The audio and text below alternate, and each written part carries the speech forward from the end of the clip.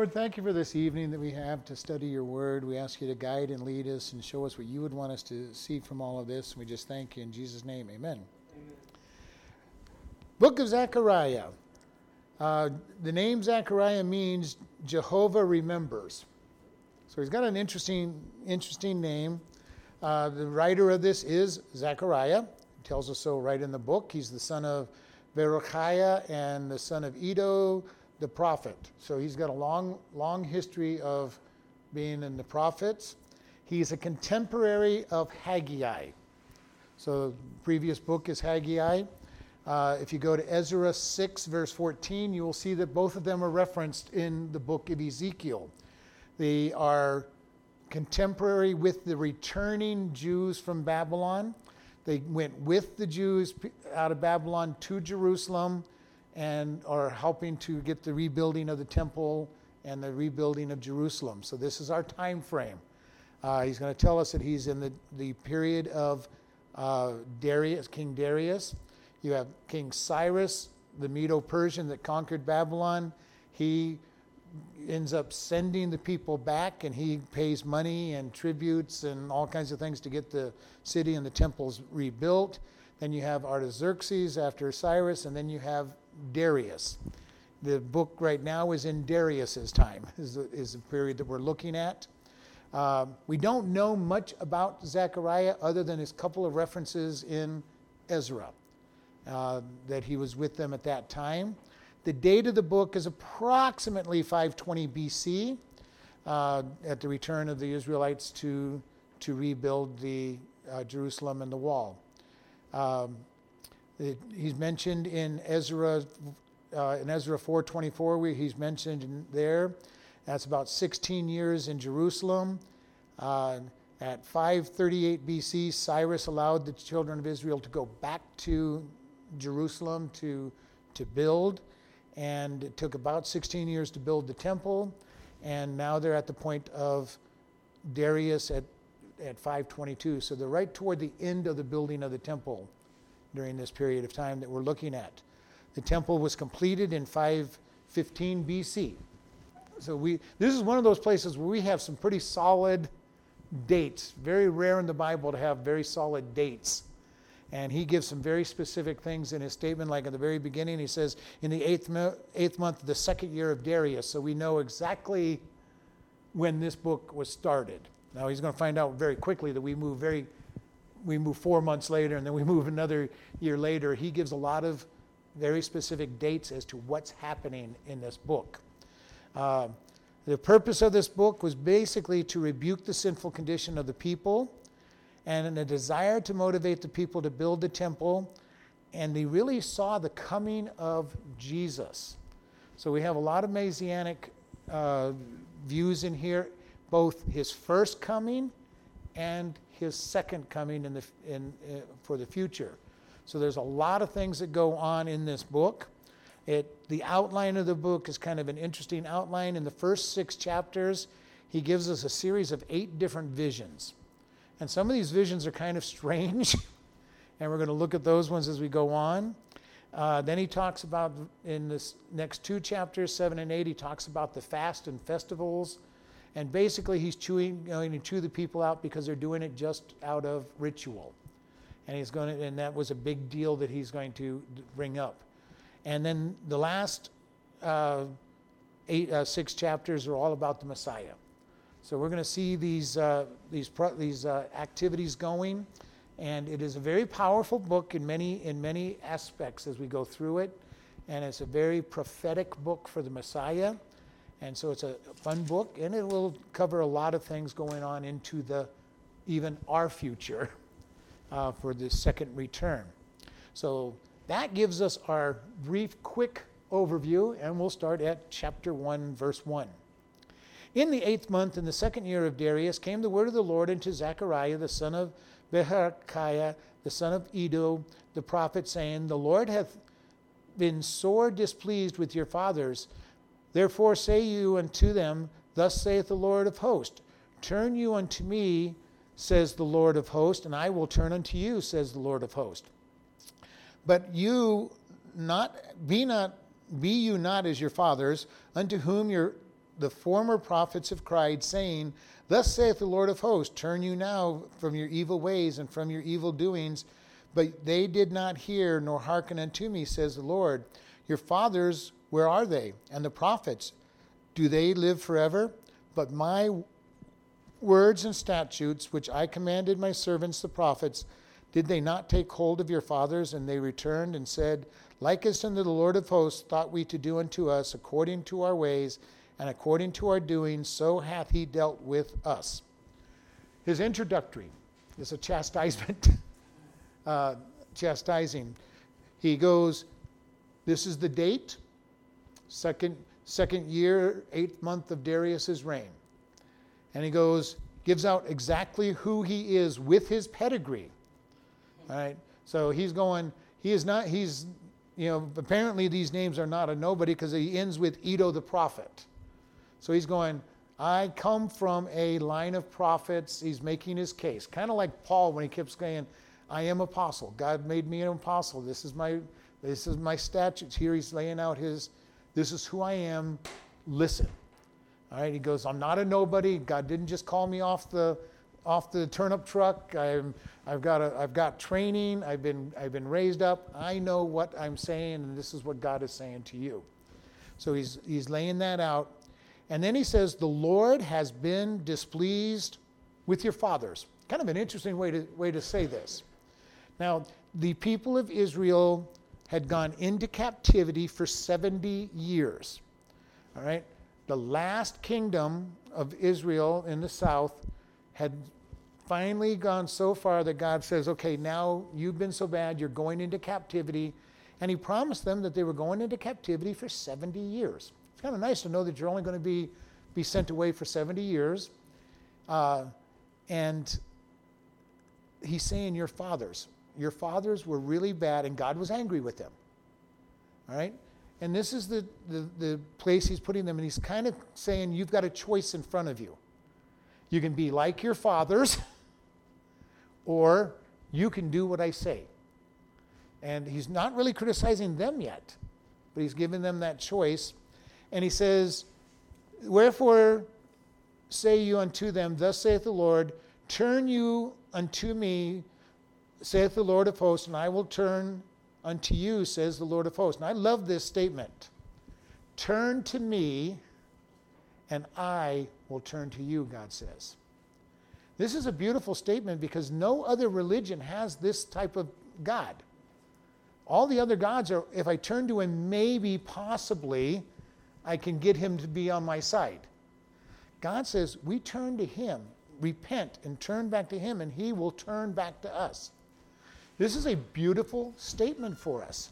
This is a great place for us to be, to know that God says, turn, and I will turn to you. This is something that we can grab hold of. If I feel far from God, as the statement goes, it's not God who moved, it's me who moved. But he's waiting is for me to come to him. Just as in the story of the prodigal son, the son finally, I love the way it says, the son finally came to his senses and said, well, my father's servants are better treated than I am here, so I'm going to go and just say, make me one of your servants. And the father was watching for him to come down the road and didn't say, well, I'm just going to stand here and wait for my son to get here to me. It says it literally, the father ran to the son. As soon as he saw him, he ran to the son. And this is how God treats us. We turn to him, and he turns back to us. Not that he's even ever left. We're the ones that left in the first place. But we turn back to him, and then he comes and meets us more than halfway and says, okay, come on over, you're mine. And here's the beginning of that statement. He says, turn, and I will turn to you. And this just is a powerful statement, and we need to be able, this is one that you want to grab hold of and say, God, you desire. God desires us so much that he comes to us when we make even a move his way. This is the beauty of our relationship with the God of the universe that we have. He wants us. Why he wants us is another story altogether. I have no idea. We have nothing to offer him. and yet he died for us and says, I want you. And I struggle with that sometimes going, God, I accept that you want me, but why? Why would you want me? Why would you want anybody out there? We have nothing to offer him, and yet he says, I will turn to you. I will come to you. And this is the beauty. We go to him and say, God, I'm turning to you.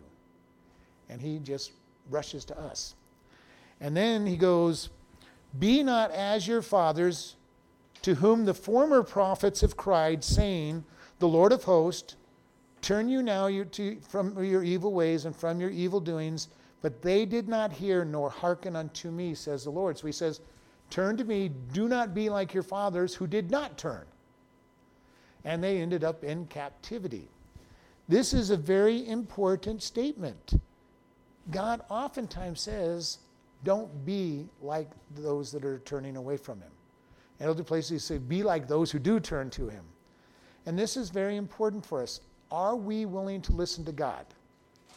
Or are we going to be hard-headed and ignore him and walk into trouble and trials and tribulations? And we're going to have plenty of trials and tribulations without being hard-headed, but they're even worse when we're walking away from God because they're intensified and we don't feel his presence. And this is the big problem that we have, is sometimes when we start walking away from God, everything seems worse than it ever was.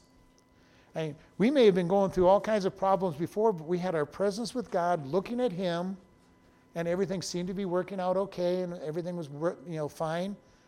We walk away from God, and it's kind of interesting, even less, I truly believe there's been times when I've had less problems hit me when I'm not following in tight with God, falling down on my face than when I was walking with God through the midst of a storm.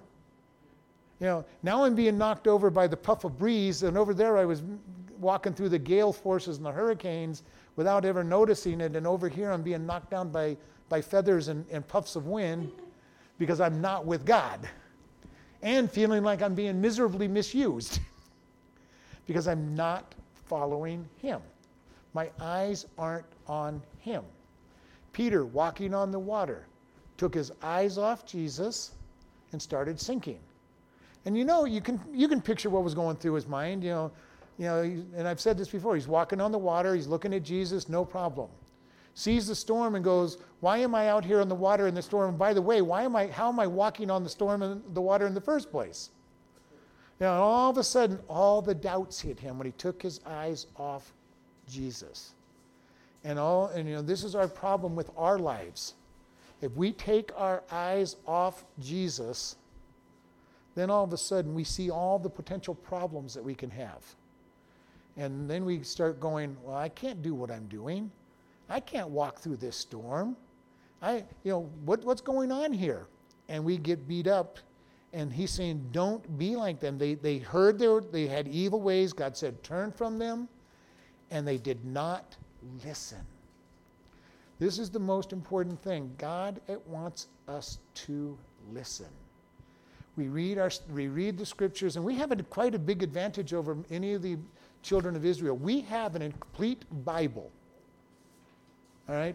The children of Israel, they might have had a copy of the Pentateuch available in the synagogue. Other than that, they really did not have complete versions of the Bible, all the prophets, all the Word of God. They had to go with what they were told. And if you've ever been around people who have been told the Bible all their life and never really read it, you could hear some very interesting things that supposedly came out of the Bible. And it wasn't so long ago, even for our country, that the average person didn't have a copy of the Bible. Before the Gutenberg press, very few people ever had a Bible, including most churches did not have a Bible in them. The Bibles were too expensive when they were handwritten. The Gutenberg press made at least the Bible available to the church. And in many cases, the church was the only place where a Bible sat. And even in early America, the church would have a Bible. You would not have a Bible at your home in most cases, unless you were very wealthy. And this is one of the things that in America, the First Continental Congress actually printed Bibles so that every home and every citizen would have a Bible in it, because they knew how important it was for the Bible to be in every home. And then they printed Bibles to be distributed to the Indians. Now, can you imagine if our current government decided they were going to print Bibles and pass them out to the citizens of our country? And to the any pagans that are out there, you're right. There would be riots all over that. How dare you put that religion above all others? We have the great advantage in our country now, in our world now, to be able to read God's word and be able to hear his word taught and live it out. These ones just had to go with what the prophets told them, what they heard in the temple. And most of the time that wasn't even read from the Bible very often. It was just one or two things and then they spoke. And just like many of the pastors in our country and today, what they spoke may not have had anything to do with what they read. So we have this problem. He's saying, hear my word. Do not reject it. We have such great advantage in our day and age. And I encourage us at this church to read through the Bible every year. Spend time in God's word. Listen, come to the Bible studies, be taught. Listen to the stuff on the radio. We have some good channels on the radio for the most part, with some good speakers. So we have great opportunities to listen, but the most important thing is as we listen, obey. All right? We need to obey God's word. Greg Laurie has said on his messages many times, he goes, the easiest place to get a hard heart toward God is in church. Why? Because we hear his word so often in the church, and if we're not obeying, we can get a hard heart real easy. Oh, heard it 100 times, no big deal. Well, are you obeying it? No, I just heard it. You mean I was supposed to hear and obey? No, I was just listening. Trust obey is fine, but hear and not obey is not okay. And here he's saying, when you hear God's word, be obedient. Go out and do it. And then he goes, where are your fathers now? Where are the prophets that spoke? And he's being kind of redundant, being rhetorical here. He goes, your fathers aren't here. The ancients are not here. They have passed away because of their disobedience. They went into captivity and died in Babylon. And many of them died in Babylon before they came back. And he says, where are they? And then he says, but my words and my statutes, which I have commanded my servants the prophets, did they not take hold with your fathers? And they returned. In other words, they are still there. The books were still there. The scrolls were still there. He says, they're out there. And he says, and said, like as unto the Lord of hosts, thought to do unto us according to our ways and according to our doings, so he hath dwelt with us. When God says judgment is coming for disobedience, it comes. Now, it may take a while. Last night we talked about Elisha talking to Ahab, and Ahab repented. And God said, okay, because he repented, the punishment and curse is still going to fall on his family, but not in his day. Jonah went to Nineveh, and he said, 40 days and Nineveh will be destroyed. The Ninevites repented, and they got about 100 extra years of existence before God destroyed them. When we turn, we can change God's heart and curses toward us, at least for the short term. Usually they will fall somewhere because he said that it's going to happen.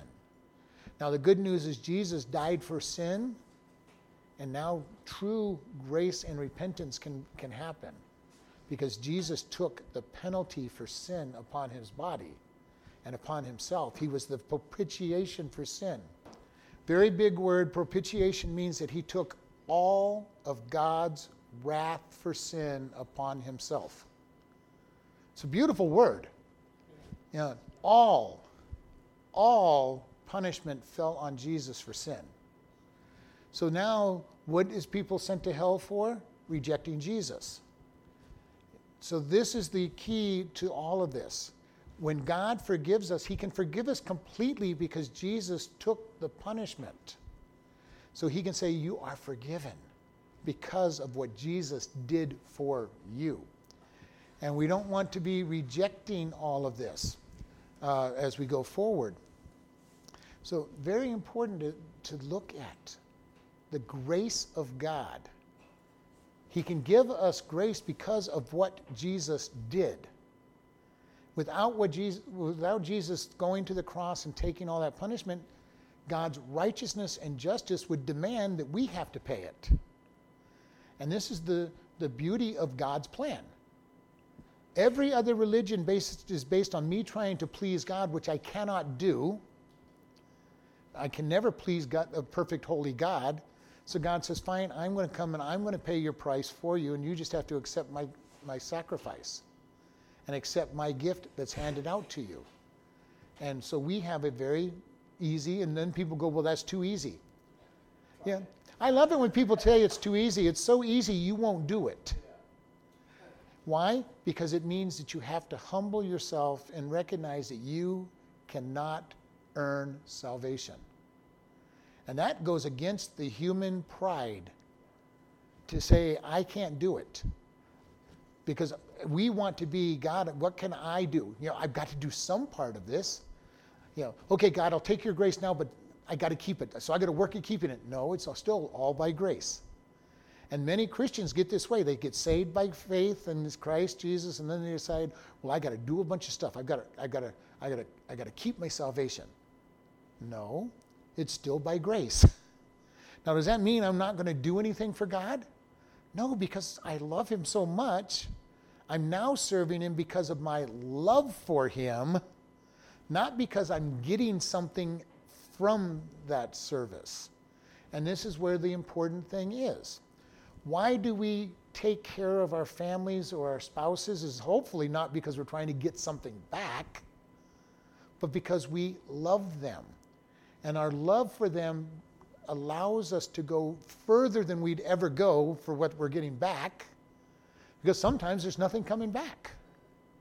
And that's when love is really tested. And that's when I go, okay, I'm just going to love this person just because I have chosen to love them. And that hopefully, sometimes that's the way it is with our kids. When our kids go prodigal and we're heartbroken because we're not happy with the direction they're going, and we still love them.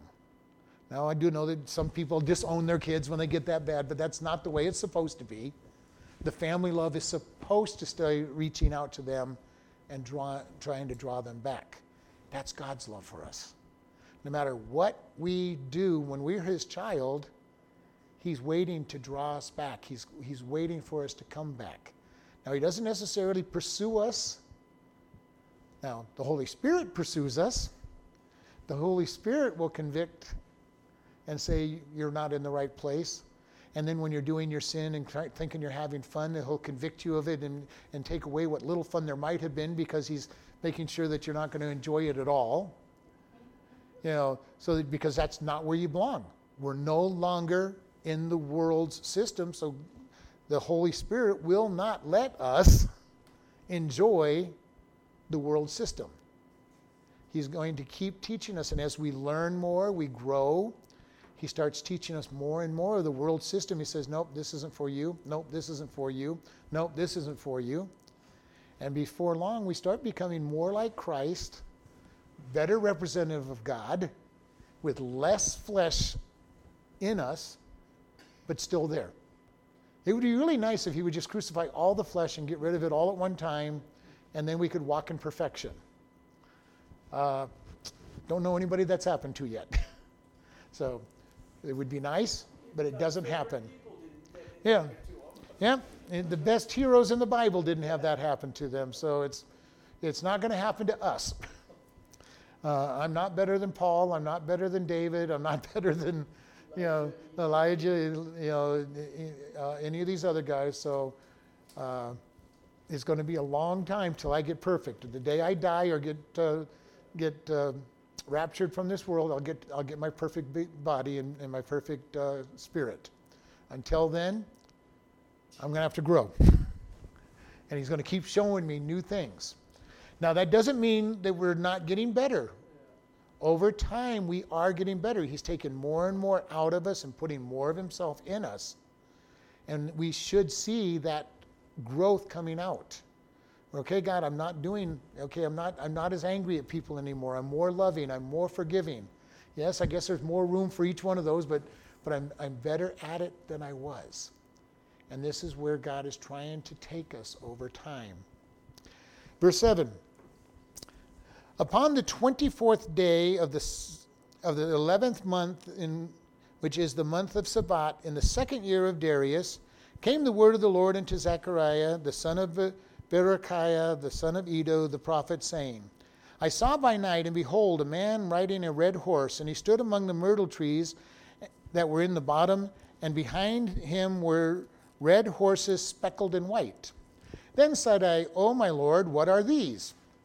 And the angel that talked with me said unto me, I will show you what these are.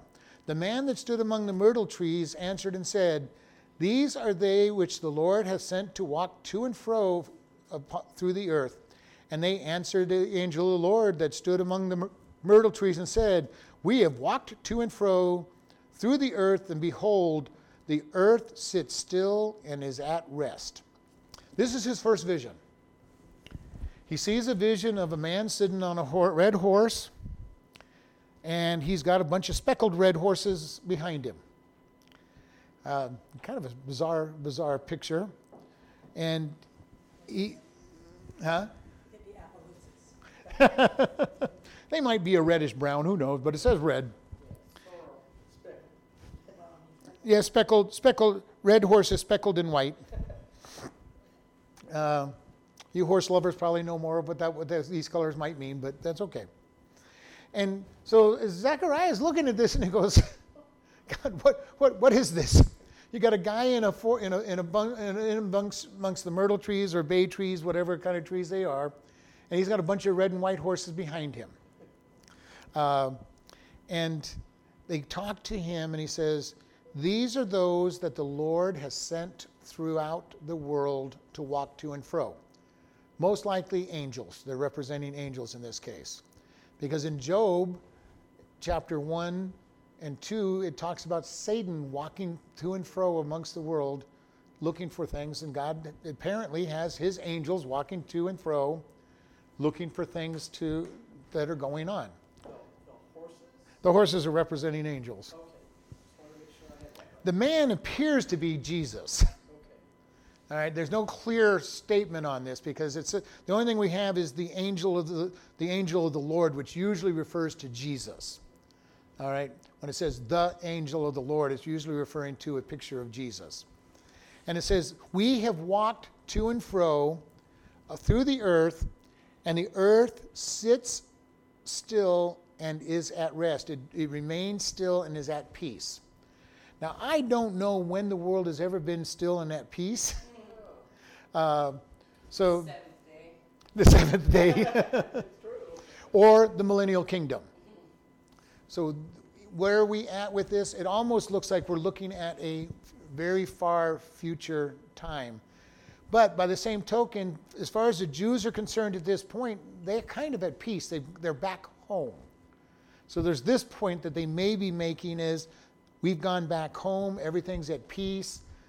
That's hard to fit in. When you read Zechariah and Nehemiah, they had a lot of hardships over there with people attacking them and trying to destroy them. But they were home. They were home and they were happy to be home. So what is this actually saying, that they are at peace? We don't really understand the whole thing on this, but let's go on and see, because the angel of the Lord answers some more.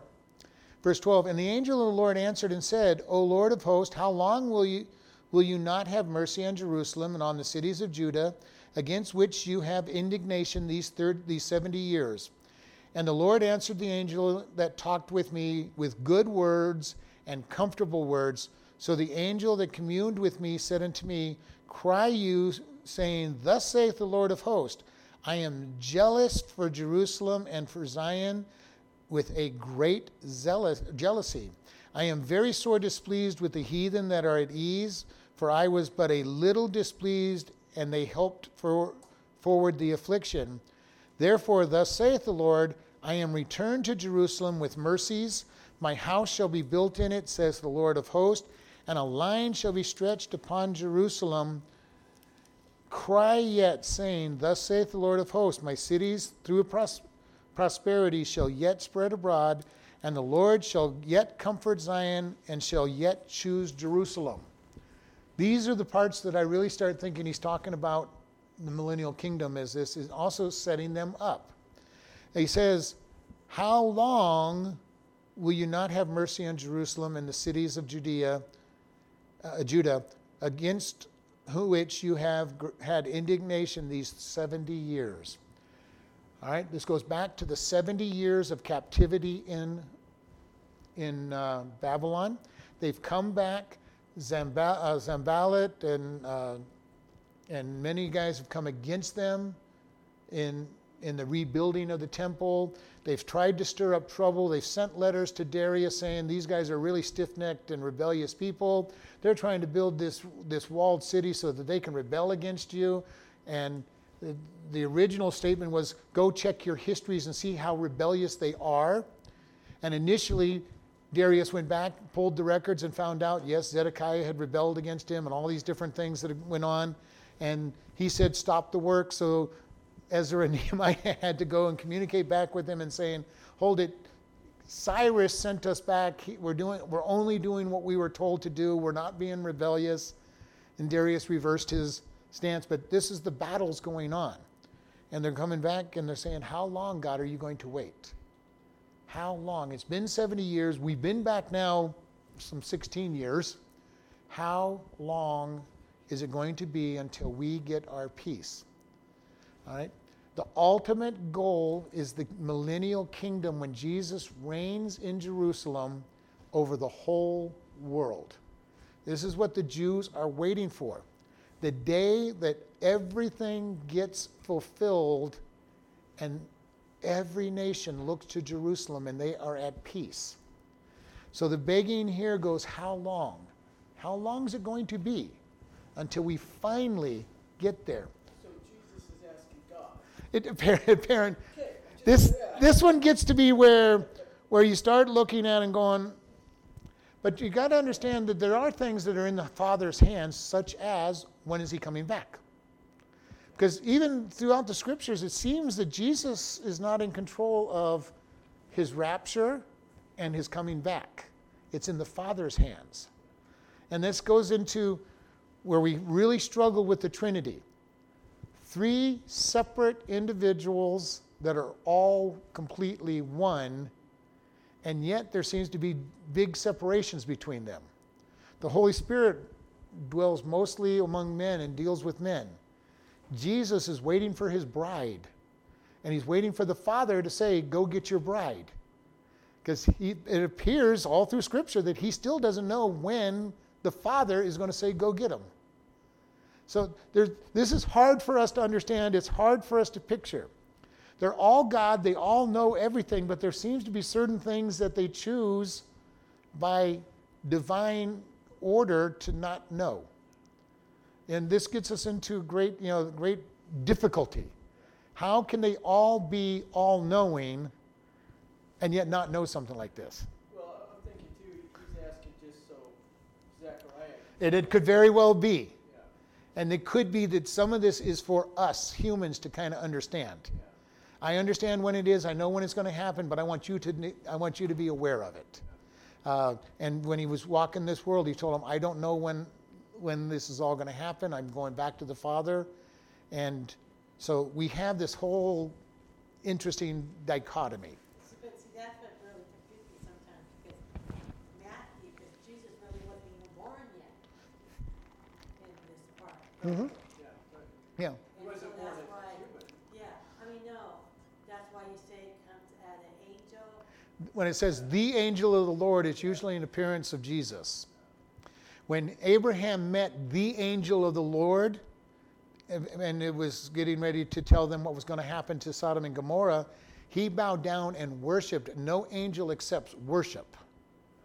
So we know that this was not just an angel. Because everywhere in the Bible where an angel shows up and people fall down on their face, they get up. I am a man, I don't, or I am like a man, I don't accept worship. So when we see this worship, when we see the term the angel of the Lord, we can think Jesus. Now, it doesn't necessarily have to be. But something else you got to remember is Jesus is eternal. Yeah. Yeah, and it's 3 and 1. Yeah. And he didn't start in Bethlehem. He lived before Bethlehem. Well, he lived at the beginning of Adam and Eve, didn't No, he's always he? lived. That's what I mean by Yeah, that it's part of God. He's always lived. I believe Jesus was the one that walked with Adam and Eve in the cool of the night. When it said God walked with them in the cool of the night, I believe that it was Jesus, the God in flesh, walking with them and talking with them. 3 and 1, that's really. Yeah. So it's a very hard concept for us to get. And here, again, he may just be literally, I want you to ponder this question. Yeah. Zechariah put this out to people to ponder this question. When is God going to give the peace of Jerusalem? Because this is what they have been looking for. We're getting close to the end of the Old Testament scriptures being written, and there's this whole process that's going on, and he's saying, there's a peace that's coming. A peace that's coming, and they still don't know it yet. They know that it's promised. David's descendant is going to sit on the throne for the whole world to be worshiping at and come to. And they've never seen it. The closest they came was in David and Solomon's reign. Solomon had the majority of the world, the Jewish empire conquered. But it still wasn't the whole world coming into them. So we see this process coming in. We are sitting at about 525 BC.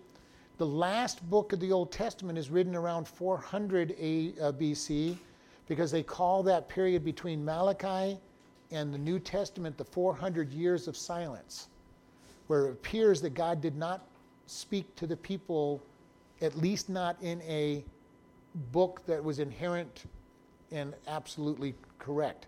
Now, does he mean for 400 years he didn't speak to the people at all? No, I don't believe that.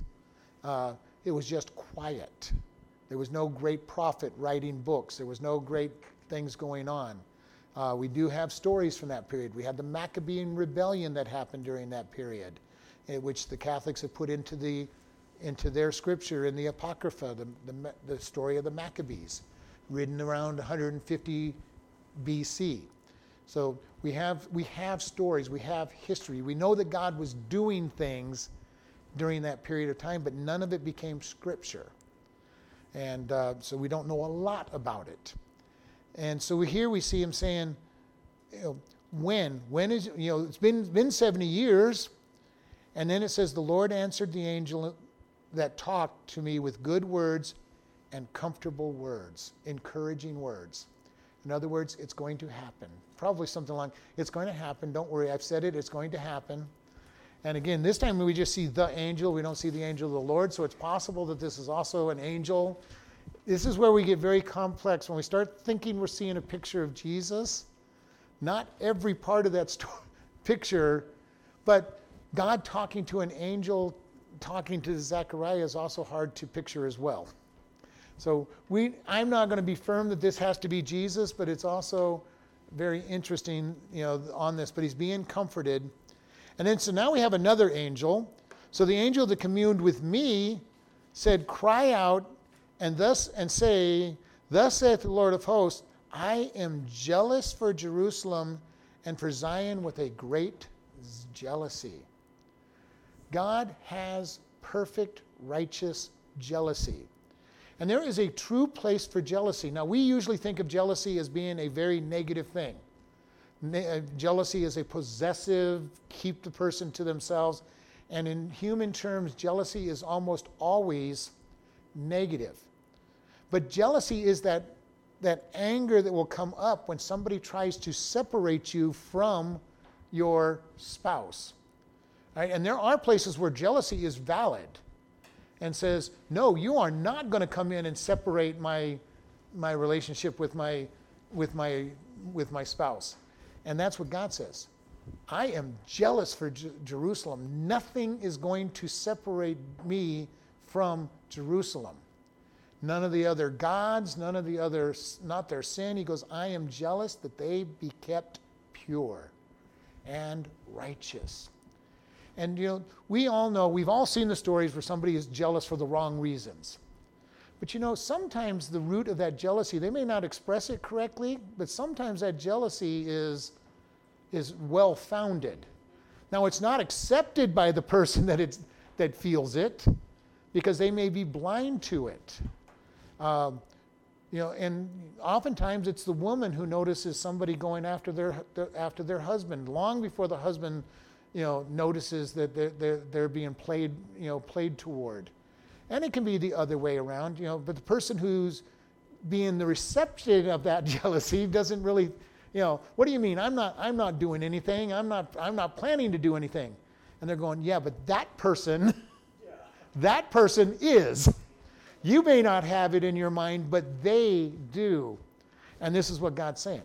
I am jealous toward Jerusalem. I am not going to let anything into our relationship that is going to take them away.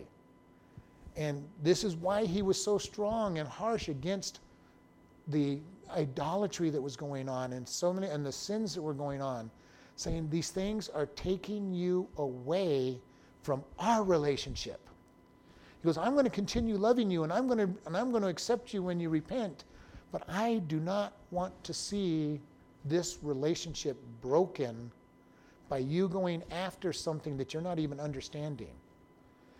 Being that foolish person that Proverbs talked about, the young man that went to the harlot on the street corner and totally oblivious to what was going on, and went in and got suckered into the relationship that was going to hurt him. And God's saying, I am going to be hard and not let those things happen to you.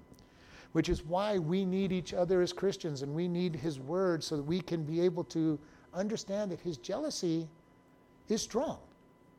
And sometimes we go, God, what is wrong with you? Why are you having such a big deal about this? Why are you making it so hard for me to do these things? And he goes, because you don't know what road you're headed down. You don't see the trap that's being set for you. And this is very important. This is why we keep everything so much above board in relationships and do not do things that might appear to be evil, because it starts us down that potential path of evil. And God says, I am jealous. I am jealous for you. And we need to be able to take this idea that jealousy is not always bad. Now it often is, especially when it's done by human. When a husband won't let his wife go out with the girls, for a night out, you've got a problem. Unless the girls she's going out are the type that are going to go find guys, there should be no problem. But if they're church girls and they're trying to generally do things right, there's no problem for them to spend some time together and go out.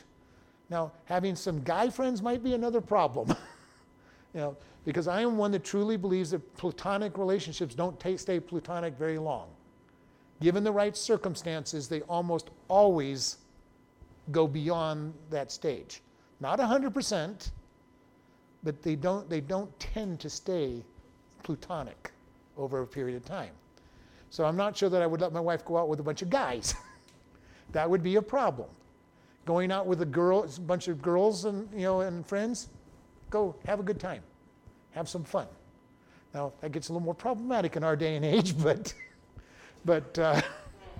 without going into the more detail on it, it gets problematic in our day and age. But you understand what I'm saying. You've got to be careful with this jealousy, because human-wise, it can cause problems.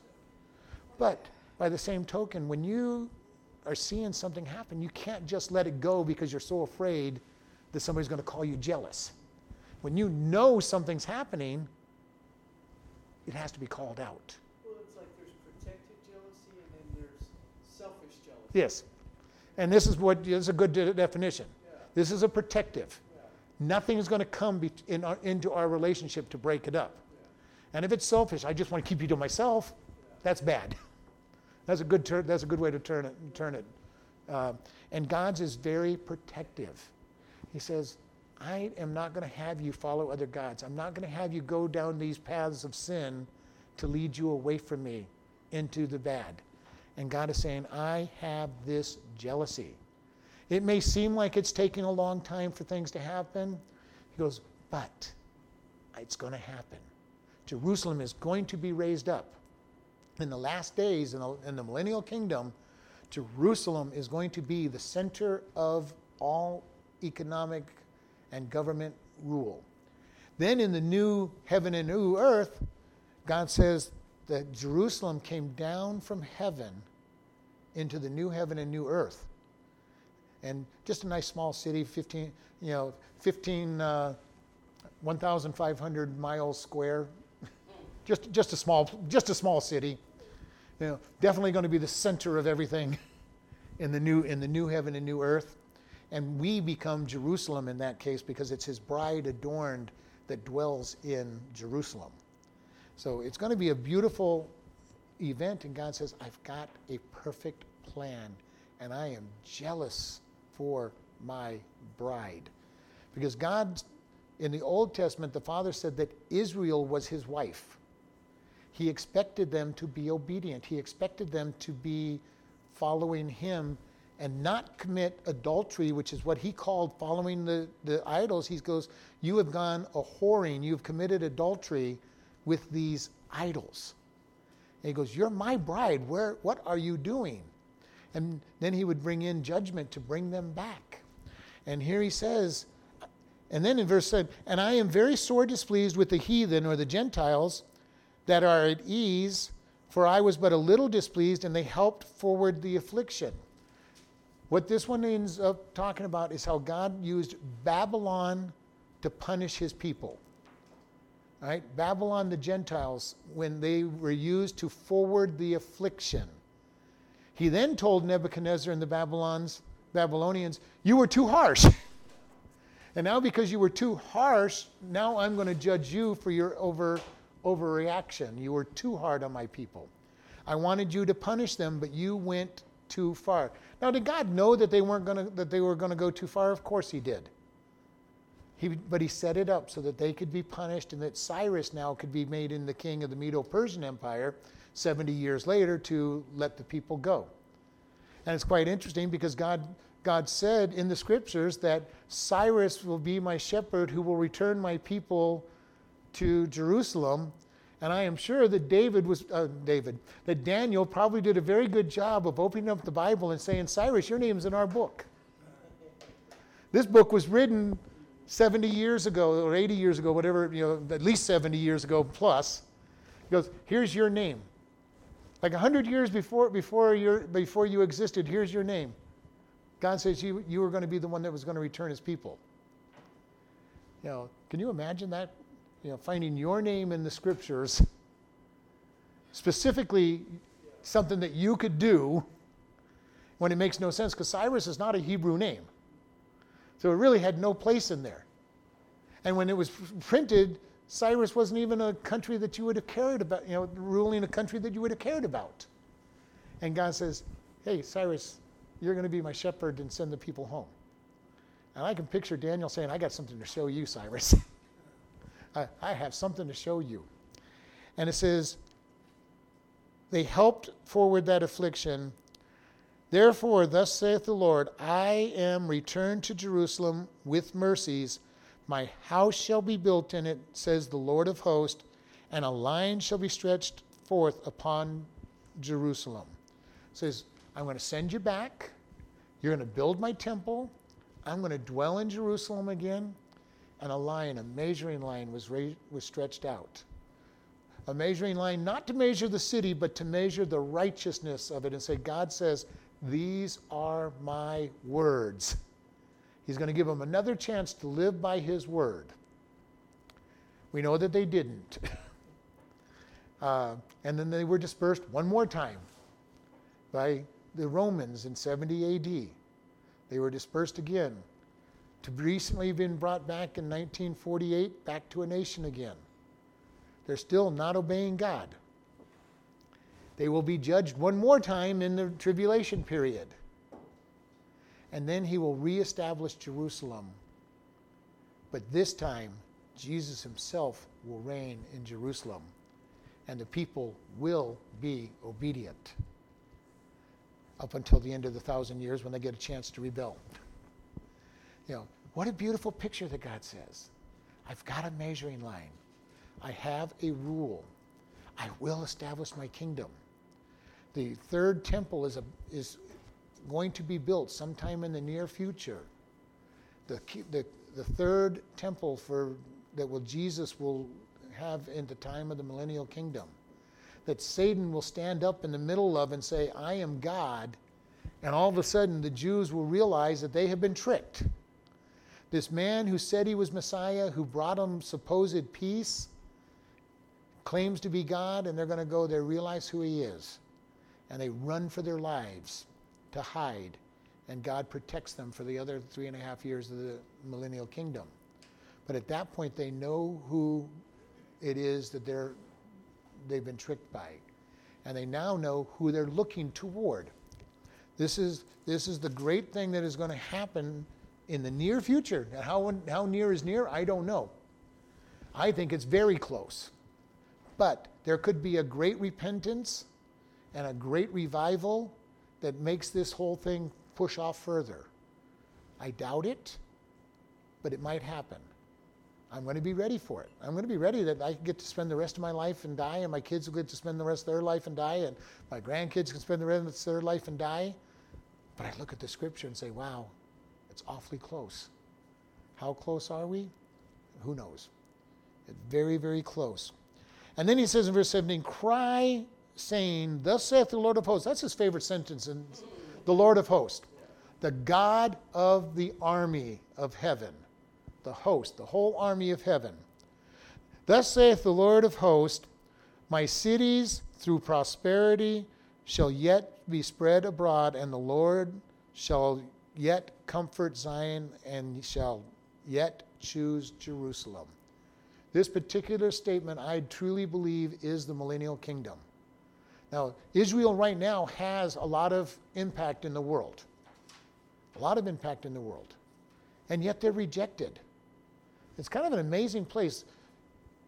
Israel is the breadbasket of Europe. In that little tiny country, they feed all of Europe and themselves and most of the Middle East. They produce more food than anybody else in that area, and they feed everybody. They're the leaders in development of medications. They're the leaders in development of genetics. They're the leaders in many scientific endeavors. And yet everybody hates them. Jealous. Well, part of it is they're jealous. Part of it is Satan's motivation toward it as well. Satan hates Israel because that's where the Messiah comes from. He wants to destroy them because if he can destroy Israel, then the millennial kingdom cannot happen and the tribulation period can't happen. So he has always been out to destroy.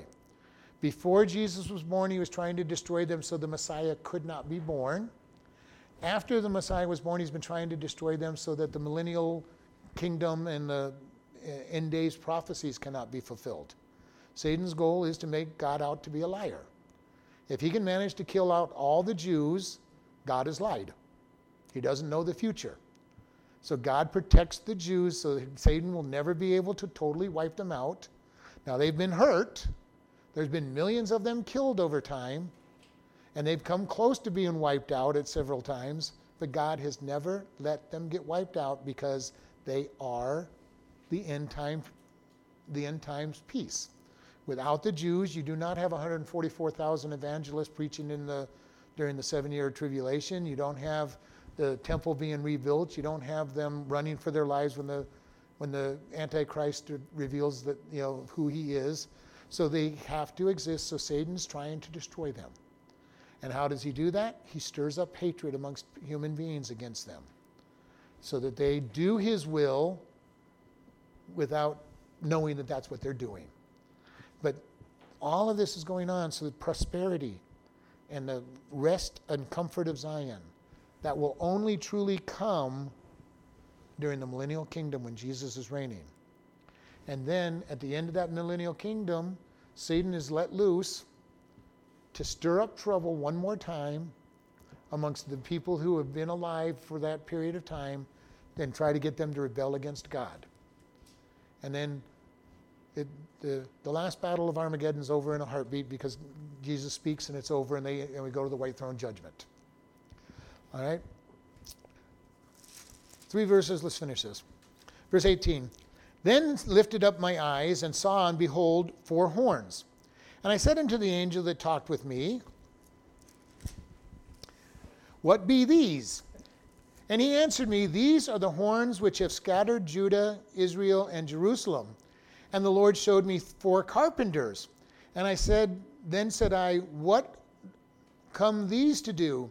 And he spoke, saying, these are the horns which have scattered Judah, so that no man did lift up his head. But these are come to fray them, and to cast out the horns of the Gentiles, which lifted up their horns unto the land of the Judah, to scatter it. All right, horn. First thing you want to recognize is horn represents power, and oftentimes governments.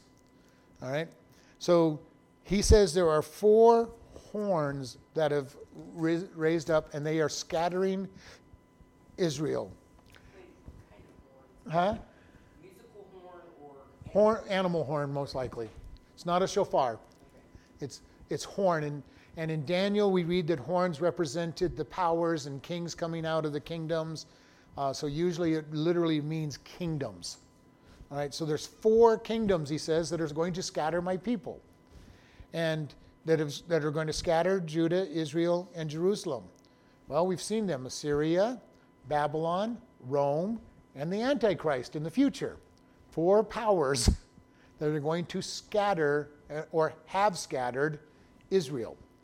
So we see this, and again he goes, I've got 4 carpenters that are coming against these horns. So most likely they are now the angelic forces coming against the powers coming against Israel. Because God has a plan for Israel. He is never going to let them be totally destroyed. He always has a remnant in place for them. And the beauty of all of this is God is in charge. This is the thing I love about all of this thing, is God is in charge. He is in charge of us, his children. He is in charge of us, his church. He is also in charge of all the Gentiles. Now, they may not listen to him. They may not obey him. At least they don't think they have. Solomon said, the king's heart is in the hand of the Lord. He turns his heart the way he wants it to be turned. This is what we can look forward to. We're in a very interesting time in our history of our country. We're on one of the greatest election cycles of possibly be facing, and everything stands in the balance of this election. But no matter which way it goes, God is in charge. And nothing will happen that he doesn't allow. All right? Whoever wins is who God has decided is going to win. And people may think they're in control and that we're voting and we're making all those decisions, but God is the one that will make whatever is going to happen, happen. And so we just need to be ready to rest. If it goes the way that we don't think it should go, praise God, God's still in charge. If it goes the way we think it should go, praise God, he's still in charge. Because we could be very wrong in the way that we want it to go. So we need to understand that God is in control. He is sovereign. The enemy has come up against Israel to scatter it, and he says, I have put an enemy in its place to hold things together, to control things. When the Antichrist comes to rule, God is still in charge and still in control. And I've said this, many people think that the Antichrist gets to do whatever he wants. The answer is no, because if Satan got to do whatever he wanted, the world would be dead as soon as he got power. Because that would be the easy way to make sure that nobody turns to God. then what would he be ruler over? He's not, remember I've said, he is not ruler of hell. Yeah, I know, but then that his whole thing. His goal is to be equal to God. Yeah, His goal is to be equal to God and be ruler with God. yeah, So if he can make God out to be a liar or not know the future, then he can make his point that, see, you didn't know what it was and I stopped you. Doesn't he still think he's kind of a ruler? He thinks he's something. well, that's what I mean. If he kills all the people, what's he going to be God over? If he killed all the people, he's prevented the millennial kingdom from happening. Understand? If he kills all the people, there's nobody to be alive when the millennial kingdom starts. So there's no ruling over anybody because we're coming down as part of the ruling government. It's the people who are still alive that are going to be reigned. So his goal would be to wipe out the entire population of the world. See, God, you lied. There's no millennial kingdom to be ruled over. So God is going to say, no, you can't kill all the people. You can't kill all the people in the world. He will have a reigning on him. Now, there's going to be a lot of room to die. 66% of the people are going to die. A lot of people are going to die, but it's not going to be everybody. He's got a leash on him. God always has his leash on Satan. Satan is not the opposite of God. He is a tool that God is allowing to be using to test his people. Period. Satan is on he's on a leash right now, and he'll get a longer leash in the tribulation period, but he will still be on a leash. And even when he's released after 1,000 years, he's on a leash. He's got a limited period of time to raise up an army to attack God, to be defeated. It's an amazing thing. And yet somehow he has deluded himself into thinking, I can win. I, the created being, can beat the creator. Now, we don't want to be too hard on that because we as human beings do that to God all the time. God, I want my way. I know you're the God. I know you're the creator, but look at me. That's what Satan is doing. The same thing. Somehow he thinks he can defeat God. He's been on a leash for almost 6,000 years of time, and yet thinks somehow I can beat God. Tries to kill all the children before Jesus is born. In Bethlehem, kills all the children, trying to kill Jesus in the process. Esther trying to kill all the Jews. All the way back, over and over again, they tried to kill all the Jews, and God says, nope, not going to happen. Not going to happen. You're not going to get away with it. We'll try to kill all the Jews during the millennial kingdom, and God will protect them and hide them. We'll try to kill the people, try to stop everything from going forward. And God keeps saying, no, you are not in charge, I'm in charge. It's kind of an interesting play going on out there. The little pipsqueak thinks he's trying to rule everything. And that's the example that we're told, that when we see him at the white throne judgment, the world will look on him and say, this is the one that shook the world? This? And from that picture, I almost picture the Wizard of Oz. Don't look behind the curtain. Don't look behind the curtain. Just look what I'm trying to show you. And when we finally see him, it'll be that is what shook the world. That is what we were afraid of all those years. And so Satan is on this leash. He cannot do anything more than God can do. And he says he's got workers working against it. There's the power and the horns trying to destroy and scatter. And God says, I've got workers, angels, holding things together, keeping it moving the direction that I want. What a picture of the power of God. Lord, we just thank you for this. We ask you to be with us and guide us. Lord, help us to always keep in mind that you are in charge. You are not ever going to lose control, and that you are God, and there is none other besides you. And we thank you in Jesus' name. Amen. Listening friend, do you know where you'll go after you die? Without the gift of Jesus, it will be an eternity in hell without God. Good works will not get you there. For by grace are you saved through faith, and that not of yourselves. It is a gift of God, not of works, lest any man should boast. to spend eternity with God, we must recognize that we are sinners in need of Christ. For all have sinned and come short of the glory of God, and the wages of sin is death, but the gift of God is eternal life through Christ Jesus our Lord. To be assured of eternal life, we simply talk to God, admit you are a sinner, and ask Him for His free gift. You must mean the words to be answered. Jesus is waiting to hear your request.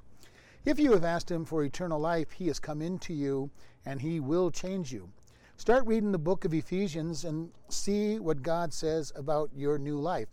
After you understand the book of Ephesians, you can start reading the Gospel of John. Next, find a good Bible teaching church. Tell the pastor about your decision for God and be taught. If you contact us, we will send you a new believer booklet free of charge. Congratulations and grow in Christ. You can contact us by email at office@chloridebaptistchurch.com or by snail mail at P.O. Box 65, Chloride, Arizona 86431. We are happy to help with your new life in Christ or even answering Bible questions. Again, congratulations on your decision for Christ.